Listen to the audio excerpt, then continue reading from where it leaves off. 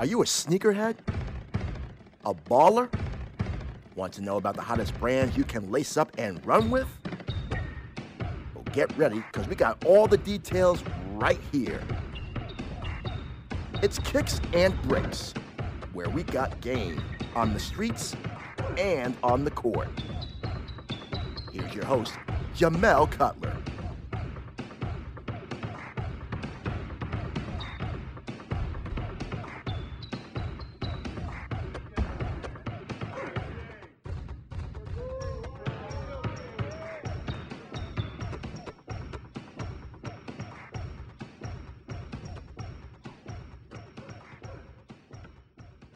Welcome back to Kicks and Bricks. Today we have designer David Race, the legend who designed one of the most iconic shoes of the 1990s, the Grant Hill 2 for Fila. And he's the current CEO of Brand Black. What's good, Dave? What's going on, man? Not much. Can you tell us how you got started out in the sneaker world? Yeah, so I started in 1992. So I was a sophomore in college. I played ball in high school, and I was playing for Pratt, which is the art school that I went to in college. And my father ran out of money, and I needed to get a job to try and pay for school and to try and pay for my life because I wasn't trying to move back home. So I got, my mom knew somebody. There was, I got a lead from a sort of like my black network. So there was a black executive at Fila at the time, and one of the professors knew him, and I got an interview over there. And then when I met the design director had gone to my college for the same major that I was in school for, which was car design. So when he saw my portfolio of just cars, he loved it, and that's how I got the job. Like, what type of sneakers did you hoop in back in your bowling days? In my bowling days, like I remember I had a high school championship game in a pair of Jordan 5s, fresh out the box, and they were terrible for the game because they were slippery as hell. That clear rubber was really trash on a not so clean court. But I balled in Jordans. I wish I would have saved all my shoes that I balled in. I balled in Jordans. I had a pair of, I liked Air Alphas a lot, with the strap in the forefoot. I had a pair of those black and white Flights that I loved. I had the first shoe that I really was crazy about. It also wasn't particularly good on the court, but was the Jordan 2. I remember I had the white ones and they had the black laces. And this will give you an idea of how much the industry has changed, is that a white shoe with black laces was radical. People saw it, they were like, how come you got church laces in your shoes? Which is crazy. All right, so like before we get into the Grant Hill 2, can you talk about like how important the Grant Hill 1 was for establishing Fila as a major brand in the sneaker world? Yeah, so before that, Fila had been sort of knocking on the door. They had, it was always a luxury brand. It was a sort of, drug dealer of New York's choice because it was expensive Italian warm-ups and all that. But the shoe game wasn't really that well known. They were starting to make some noise with a shoe called, they had the M Squad, they had the Cage, and they had a couple of other shoes. But one year they got this Asian, they were going to make a push towards basketball, and they ended up signing Grant Hill, which was huge because, he was the man from Duke.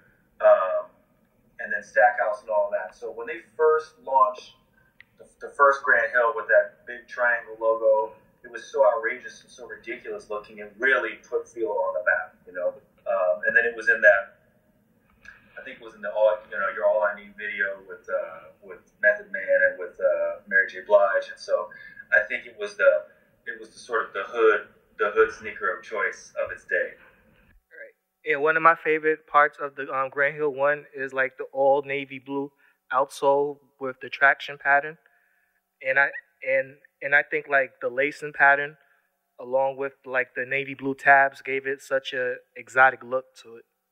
Yeah, it had the classic Fila colorway is the red, white, and blue, right?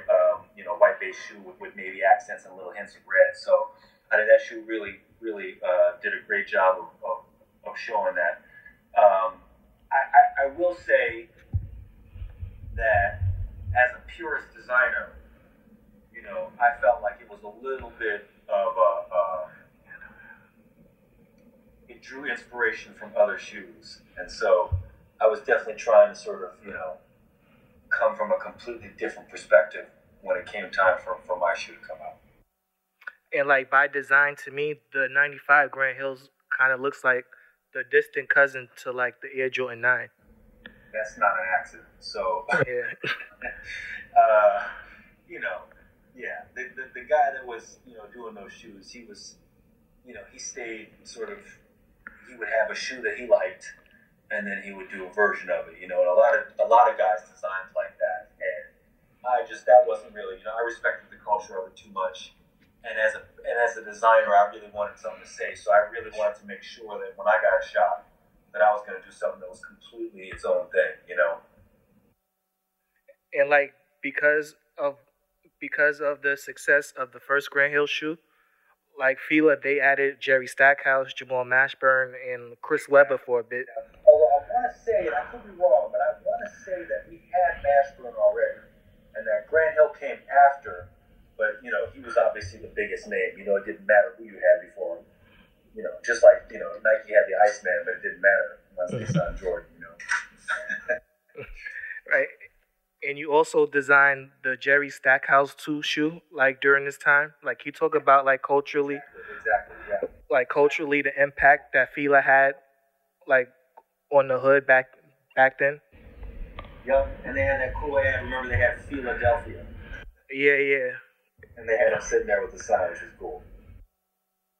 All right. So can you like talk about what went into like your creative process when creating the colorway and the silhouette for the Grand Hill 2? Yeah, so I'm going to tell you something that's really interesting, and it just, you know, I had forgotten it until my man reached out to me, and he was just like, hey, I was wondering if you could, you know, give me some information to back up the story of how, you know, I designed such and such shoe. And my friend, his name is Joe Davis. He was my roommate at the time, so we were roommates for like 8-9 years, and he designed the Disruptor. We were roommates when he designed the Disruptor and I designed the Grand Hill. And I think at the same time, we were both, you know, we were living in Brooklyn, we were playing ball, we were our customer, you know. We were roughly the same age as most of the kids who were buying our shoes, and the same culture, which hadn't really happened before in our industry that much.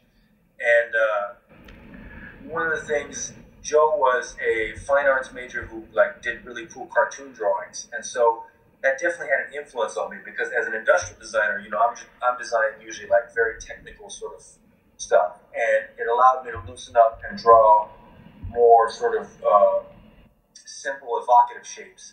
And so the idea with the Grand Hill 2 was, what if there was a stripe that was just the outline of the shoe? And that's, if you think about it, that's the sort of iconic feature of the shoe, is that it's a silhouette line around the whole shoe. So it's just an all-white shoe with a blue stripe that is the exact outline of the shoe. And that's basically where it came from. And it was that simple as a sketch. Were there like any other designs that you was like considering before you went with the final look that eventually became the Grand Hill 2? No. I like that one from the jump. I thought that was it. You know, I knew that I was going to base it around the triangle logo. I felt like that was the iconic part of the Grand Hill 1. And I felt like that was the one feature on that shoe that did look like anybody else's thing. So, and it just so happened that's why the sort of top of the shoe has also got that triangle shape. So that was always there. There were little details that changed in terms of how the lugs on the bottom were, and like it didn't used to have a logo on the bottom, and then I think I was in finals or whatever, and the design director changed the bottom and put a giant F on the bottom. I was actually mad salty about that. I've never really gotten into that, but I think people actually preferred the way he changed it to the way I had it, which was more quiet. So I guess that worked out in the end. Right. And I think like the patent leather on the outline gave it such a smooth look for the shoe, and I think that's what really put it over the top. Yeah, and you know that came from, you know, I think we had a new president at the time who had been at Foot Locker for years. Bob Lewald was his name, And I remember he was just like, oh, the shoe has a real kind of like elegant tuxedo kind of vibe to it. Tuxedo shoes are patent leather, so maybe it should have patent on it, which we thought was a cool idea, and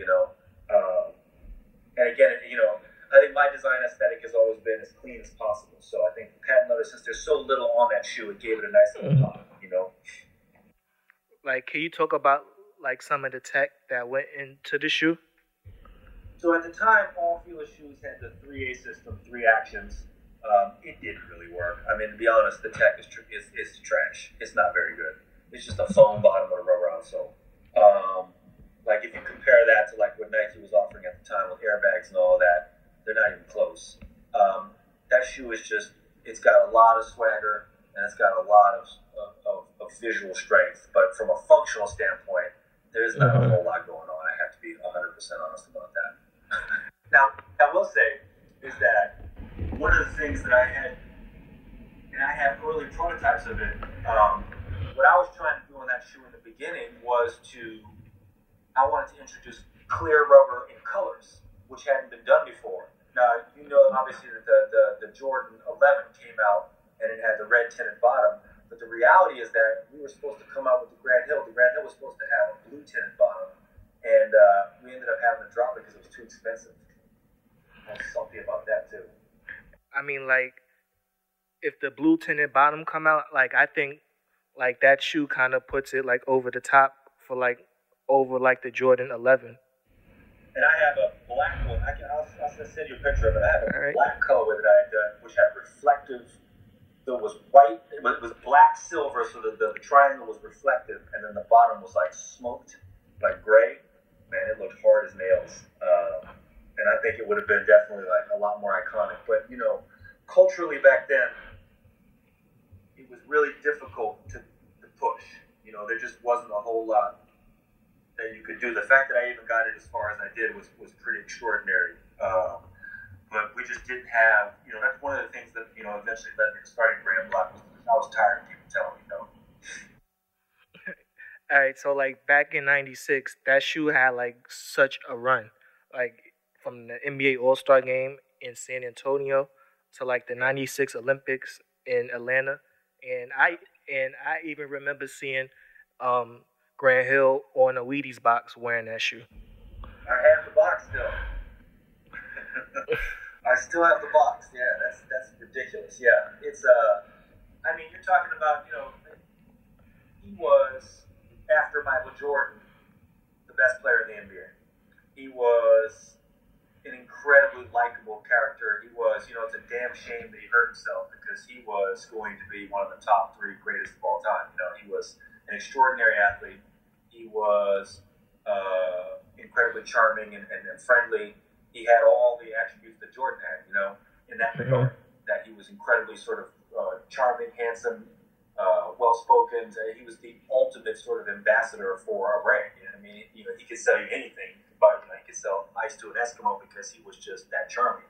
And so you match that with a good shoe, and it's rare in my industry. It's rare that you're lucky enough to be in the right place at the right time, where you're lucky enough that you've designed something that's strong, and that the athlete is peaking, and that they have a lot of following. You're constantly looking for that to strike again. I thought I was going to hit that again when I started working with Big Baller Brand. I thought that was going to happen again with Lonzo, but it didn't. I thought, when I went to Adidas, I was hoping for that to happen again with Kobe. But then, there was politics and other things that happened that prevented that. But that's what I've always been searching for, is that sort of perfect storm again. All right, so like, did the '96 Olympics play like a big part in the development of the Grant Hill 2 colorway? Yeah, so there was the additional colorway, the Olympic one, which had the speckles on it. Remember, that was sort of, the playing off of the stars. And it had like a crazy hologram kind of material on there, yeah. Yeah, so we worked on some special Olympic ones thereafter. I think I had wilder ones, but again, I couldn't get them pushed through because they were just too buck wild for what they wanted, what they were trying to get accomplished. They wanted them cleaner. Right. The bottom and the top are 2 different colors, like they've been doing now with Grant Hill 6. Yeah. As they do them as throwbacks and stuff. It's the stuff that I was trying to do back then, but they, it was too crazy for them. And like I think the Olympics took the Grand Hill too. Like I think it took it to a whole new level, and like this was like pre-internet back then, and the Olympics brought like a worldwide attention to the shoe. Yeah, when you Yeah, see like how how big of a star Jordan was on the international stage, just seeing how big basketball was back then, it was like they were worldwide rock stars. So I agree. You've got a phenomenal superstar on a world platform. It's a great place to have a shoe, and that's another reason. I'll tell you something.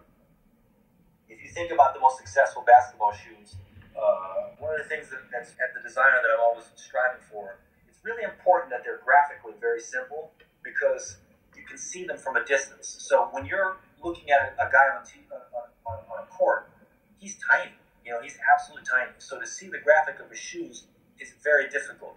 The Grand Hill 2 has a very strong graphic, side graphic. The Jordan 11 has a very strong graphic. The Jordan 9, most of the Jordans have really strong graphics. The question, the Iverson shoe has that toe. I think the best basketball shoes, the most iconic ones, have these really strong graphics that you can see from a distance. And I think, when guys are, getting out of the bus and going to their events or whatever in Europe or wherever they're going for the Olympics, that you're seeing that really well. and I think for the shoe to have the run that it did back in the '90s when Jordan and Nike was king, I think it speaks volumes to the way the Grand Hill 2 was like universally accepted from all walks of life, from the streets to the basketball court, even to like random kids like me who just wanted to look cool. Yeah, it's that perfect storm that I'm talking about.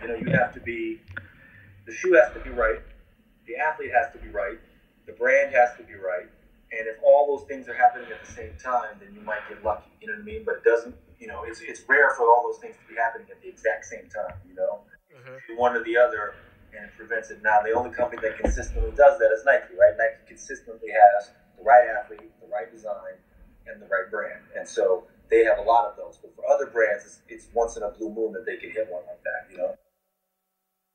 And I think like Grand Hill's line, it it put Fila into like a whole different stratosphere, and it made it like one of the it brands of the 1990s.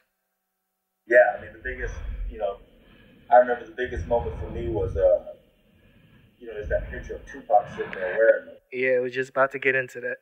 That was like, first of all, back then obviously hip hop was really regional, and so we were right in the midst of East Coast West Coast drama and all that stuff.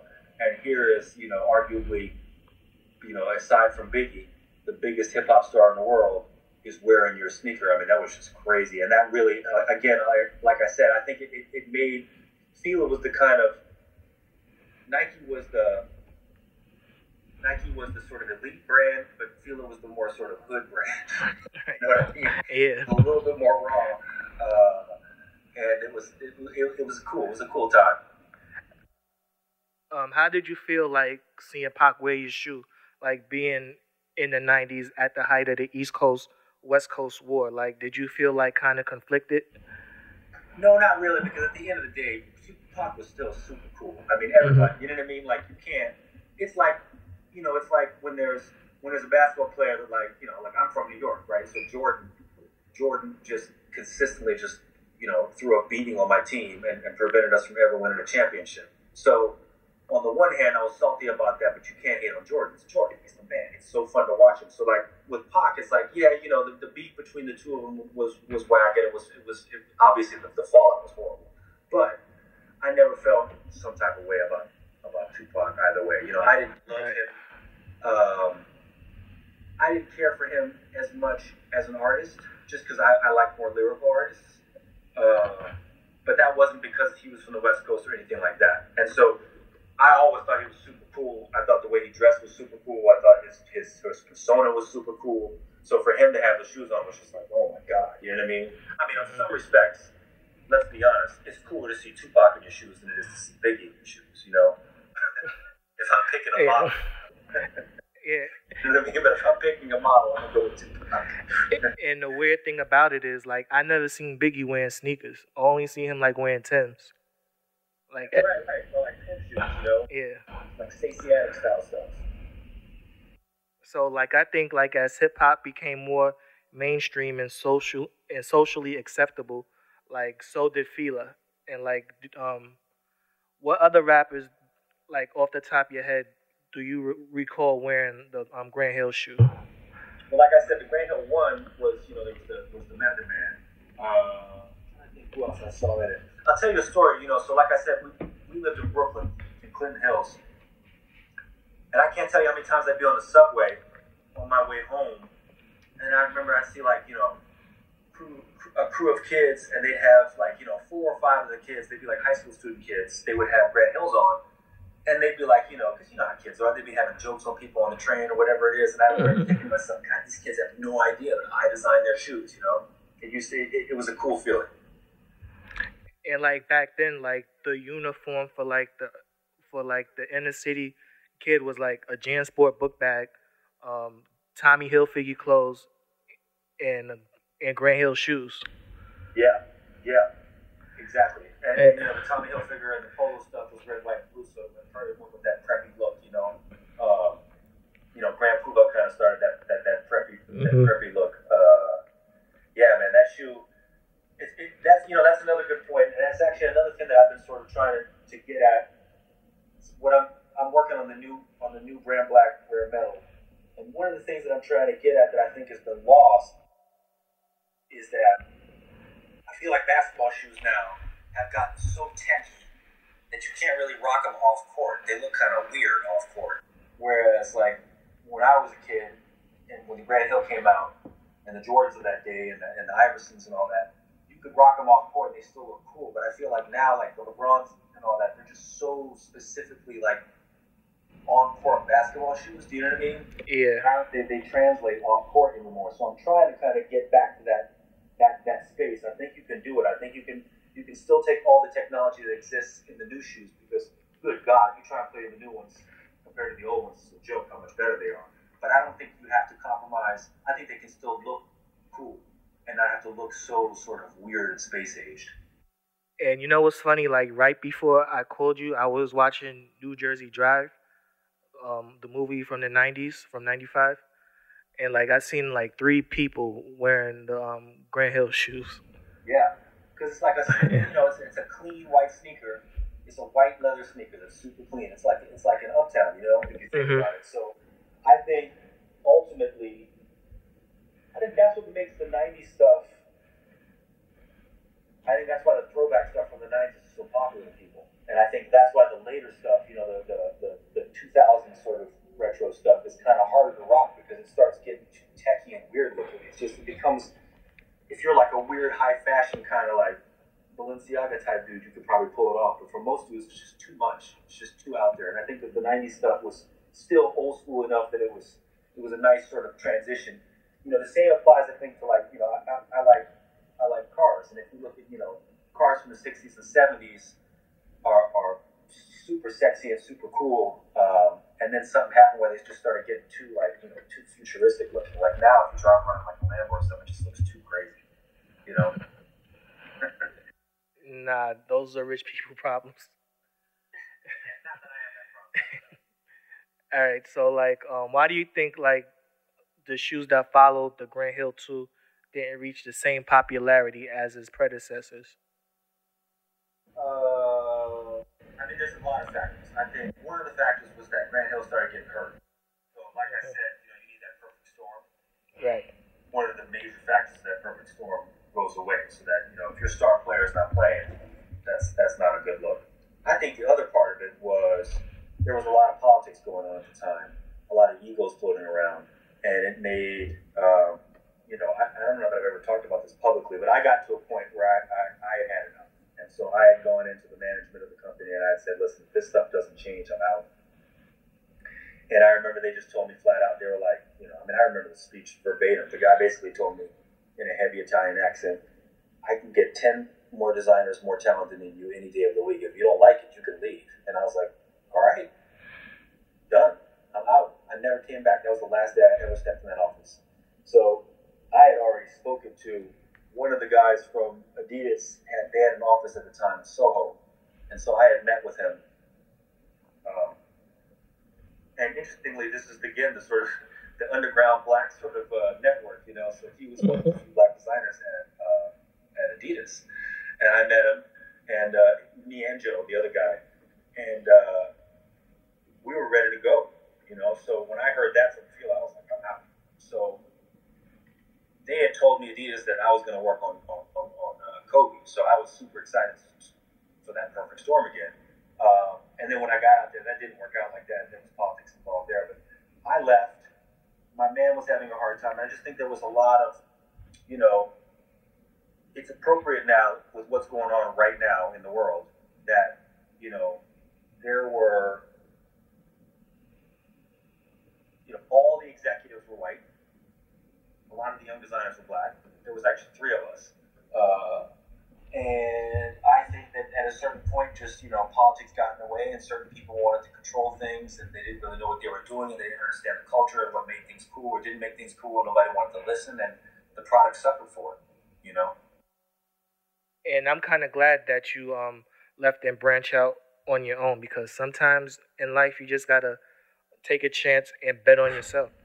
Yeah, I'll tell you something. So I had already gone on an interview. I had already been out to Portland. I had already talked to them before I went in there and gave that. When I went into the president of the company and I told him, listen, I can't deal with my boss anymore, and either something's got to change or I'm out.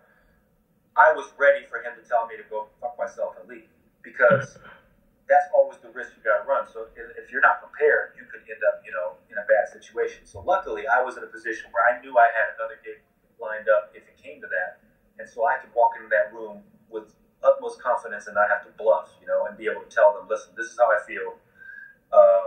It ain't working. You know, he's basically not letting, you know, it got to the point where basically he was sabotaging other people's shoes and not letting them come out, and it was just ridiculous. So I was just like, I can't deal with this anymore. And that was it. All right, can you tell us a little bit about Brand Black? Yeah, so like, you know, so then Adidas, I was salty as well. It was kind of similar, you know, not catching any of the sort of, you know, again, you know, there was only one other black person in the design team. There was just, you know, it was just, the culture was just completely just, they didn't get it. And beyond that, beyond the culture of not understanding sneakers, you know, they didn't understand what makes sneakers cool. They didn't understand that there's a culture behind it. They just saw the functional side of things. And that was just super frustrating. And then there was politics involved, and they had nepotism for the people they liked, and it was just, it was a mess. So that was Adidas. So when I left Adidas, I was just burned out. I felt like, man, I'm 0 for 2 now. This is two different companies where I felt this, and I really don't like the culture of either of these places. And I might be done with shoes. So I started working with this dude, Philippe Stark. He's an industrial designer, he did hotels and stuff, and I was like, maybe I'm not even going to do shoes anymore. And then I ended up coming back to New York, and I started, you know, doing, at that time, the hip-hop sort of clothing market really kicked in. So I was working for, you know, I did stuff for FUBU, I did stuff for Fat Farm, I did stuff for, who else did I do? I did Rockaware, I did Sean John, I did everybody. And, you know, I had my frustrations there as well. And then, you know, went back to Fila for a second bit when it was a totally different group of people there for a second sort of run at Fila. And then came out to LA and was tasked with sort of helping Skechers come up with performance shoes, which was its own craziness, because that brand, you want to talk about the opposite of a perfect storm, like, you know, a brand that has such little cachet. And so frankly, I just got to a point where I was just like, I can't take, you know, either there's something wrong with what I think and then I'm wrong all the time, or all these people are wrong and I have to prove it. You know, it's one thing to sit there and complain and bitch and moan about how the world isn't the way you want it to be, but if you don't like it, go out and do something about it. So I figured, you know what, before I'm too old and I have, you know, a lot of kids and I can't afford to take risks, I'm going to just try it. And so that's kind of how Brand Black started. All right, so like before we get into some fan questions, you work with Kobe at Adidas. What was it like crafting a shoe for like one of the all-time great players? So let me start with the fact that he was crazy young when I started working with him. He was like 18, 19. He was really young. he still lived with his parents. You know, we went to go visit him in the Palisades. He was living in the Palisades and had his own room. I mean, granted, the room was bigger than my house, but he was living with his parents. So that'll give you an idea how young he was. He was a nice kid. He was receptive, you know, at the time. So, you know, like I said, I left out to go to work for Adidas in Portland, and my old roommate Joe stayed in New York, and at that time he was working for Averex, and so I remember I had an Averex coat on. I don't know if you know. Oh yeah. Before that time, I had an Averex coat on, and I remember he was really interested in it. He was like, "Oh, you have an Averex one?" I told him, "I got the hookup. I can take care of you." Blah blah. So I think he was really receptive to trying some different stuff, you know, and I think it was refreshing for him to be able to talk to somebody, because I didn't get to work with him until the very end of he had already done 2 shoes with this other designer, and I think this was the first time that he could kind of vibe with somebody, so I really liked him. So like you waited 3 years to like design a shoe for Kobe before Adidas pulled the plug on it. Can you like explain what happened with that situation? Yeah, so that shoe, you know, we would have what's called ILR, initial line. And I was finally in charge of basketball, and I got to do that shoe, and we had our ILR. So an ILR would be like with a whole, you know, Adidas had offices in Portland, and they had offices in New York, and they had offices in Germany. And they had different divisions in all of them. And then at ILR, you would meet in Germany, and you would have all your first round prototypes, and then all the executives would try and figure out what the line was going to look like. And it would be like it was like your Olympics almost. It's like all the designers got to flex and like who had the best shoe of that ILR. And I remember the one before that, there was this guy named Andy Kane, an English dude, and he had done this crazy running shoe. It was incredible. By the way, this is the guy that ended up designing the Mercurial Vapor for Nike. I think he's like the top executive at Nike. He might be head of all of creative at Nike now.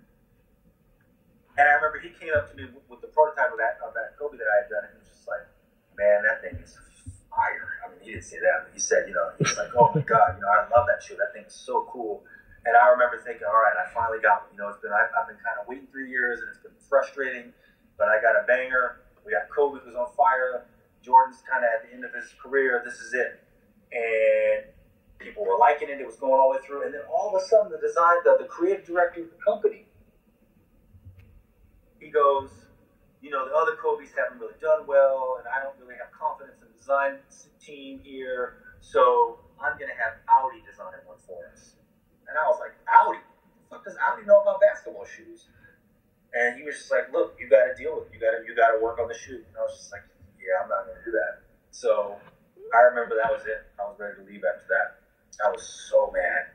My God, I was devastated.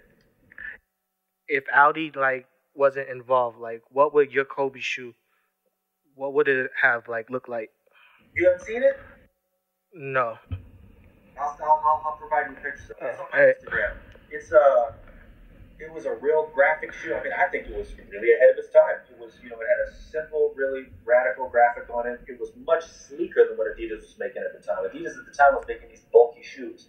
To me, it looks like a basketball shoe from now, you know? It had a Solomon lacing system. It was cool. I was very happy with it. I thought that I can count on one hand the shoes that I really think that I've done that are great or really good. I think I've done a lot of turkeys in my career, so you know that's one of the ones that I really like. So it was a shame that it didn't get a chance to get out there.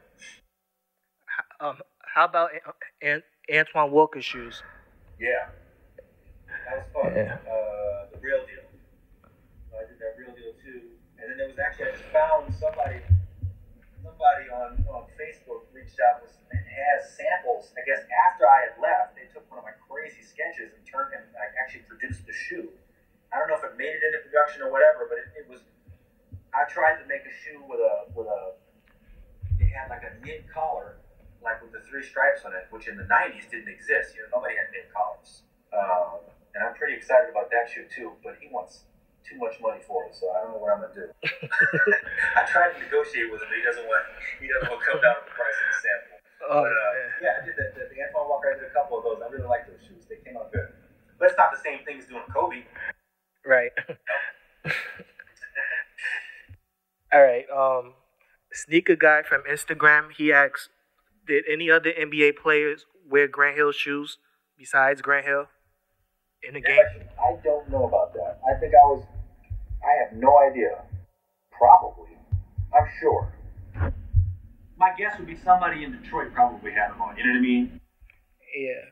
I was actually doing my research on that, and I really couldn't find no other person wearing that shoe other than Grant. So maybe that's the case. Weird. All right. Malcolm Haslam from Facebook asks, like, what were some of the challenges in creating the Grant Hill 2? I think some of the challenges were preserving the purity of the design, and not letting it get fucked up. And when you work for a big company, there's lots of people trying to give you their 2 cents, and everybody's trying to put their 2 cents on it. And by the time you're finished, it's like a game of telephone. The end result has nothing to do with the original idea. And so I kept trying to just keep it as pure as possible. Like keep it, kept looking at that original sketch, which was just like a little napkin sketch of an outline of a shoe with a big fat black line, and just remembering to sort of keep it that pure. All right. Jeff King from Twitter, he asks, did you find it hard to replicate the success that you had with the Grant Hill 2 in your later sneakers?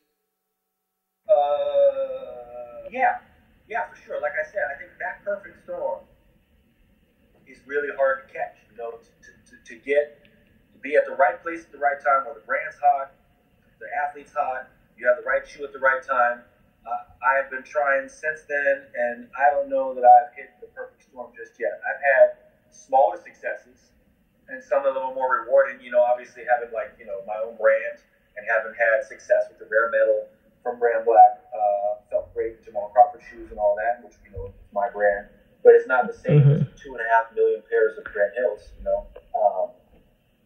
I've had shoes that have sold more, but I don't think they had any cultural relevance. What was it like working with Jamal Crawford? Like, he's one of my favorite NBA players to talk to. So when we started reaching out for who we wanted to be the face of Brand Black, we had 3 athletes in mind, and this is before any of them had popped. Well, Jamal was already Jamal Crawford, but the other 2 hadn't popped yet. So this will give you an idea of how we had a nice little list there. So we had Steph Curry, and we had James Harden, and this is when Harden was coming off the bench, and this is when Steph, he hadn't even made it to the playoffs yet. He was still kind of in his early days. We felt like those 3 guys would be a perfect fit for the brand, and then we ended up. Steph Curry was out of our price range, and so was James Harden, because James Harden's agent was the same agent as Pelinka. It's the same agent as Kobe. So they just wanted too much money. And so we started talking to Jamal, and he is the most down-to-earth, chill guy in the world. And it's crazy considering how ridiculous he is on court, you know what I mean? And how much swagger he has, and how effortless he makes it look. And I just felt like he was a really good fit for the brand. Working with him was really difficult because he's not really opinionated as far as aesthetics go, but he's super difficult to deal with when it comes to his shoes, because he doesn't, unlike a lot of players, like Jordan would change his shoes every game, right? Jamal likes to wear the same shoes for like half the season, and so they'd fall apart or they'd get too mushy. It was very difficult to work with him. Like, he likes a shoe that's really soft, but to make it supportive and structural enough for him and soft presented a lot of challenges. We ended up making really good shoes because of that at the end, but to get there was a real struggle. Was this Jamal when he was on the Knicks or after? This is Jamal when he was with the Clippers. Oh, Clippers. All right. All right, Dave. Well, I just want to thank you for your time. You created one of the most iconic shoes of all time, and you continue to change the game with Brand Black. That's very nice of you. Thank you very much. I love what I do. And I'm still trying to get another platinum plaque. Still working on it.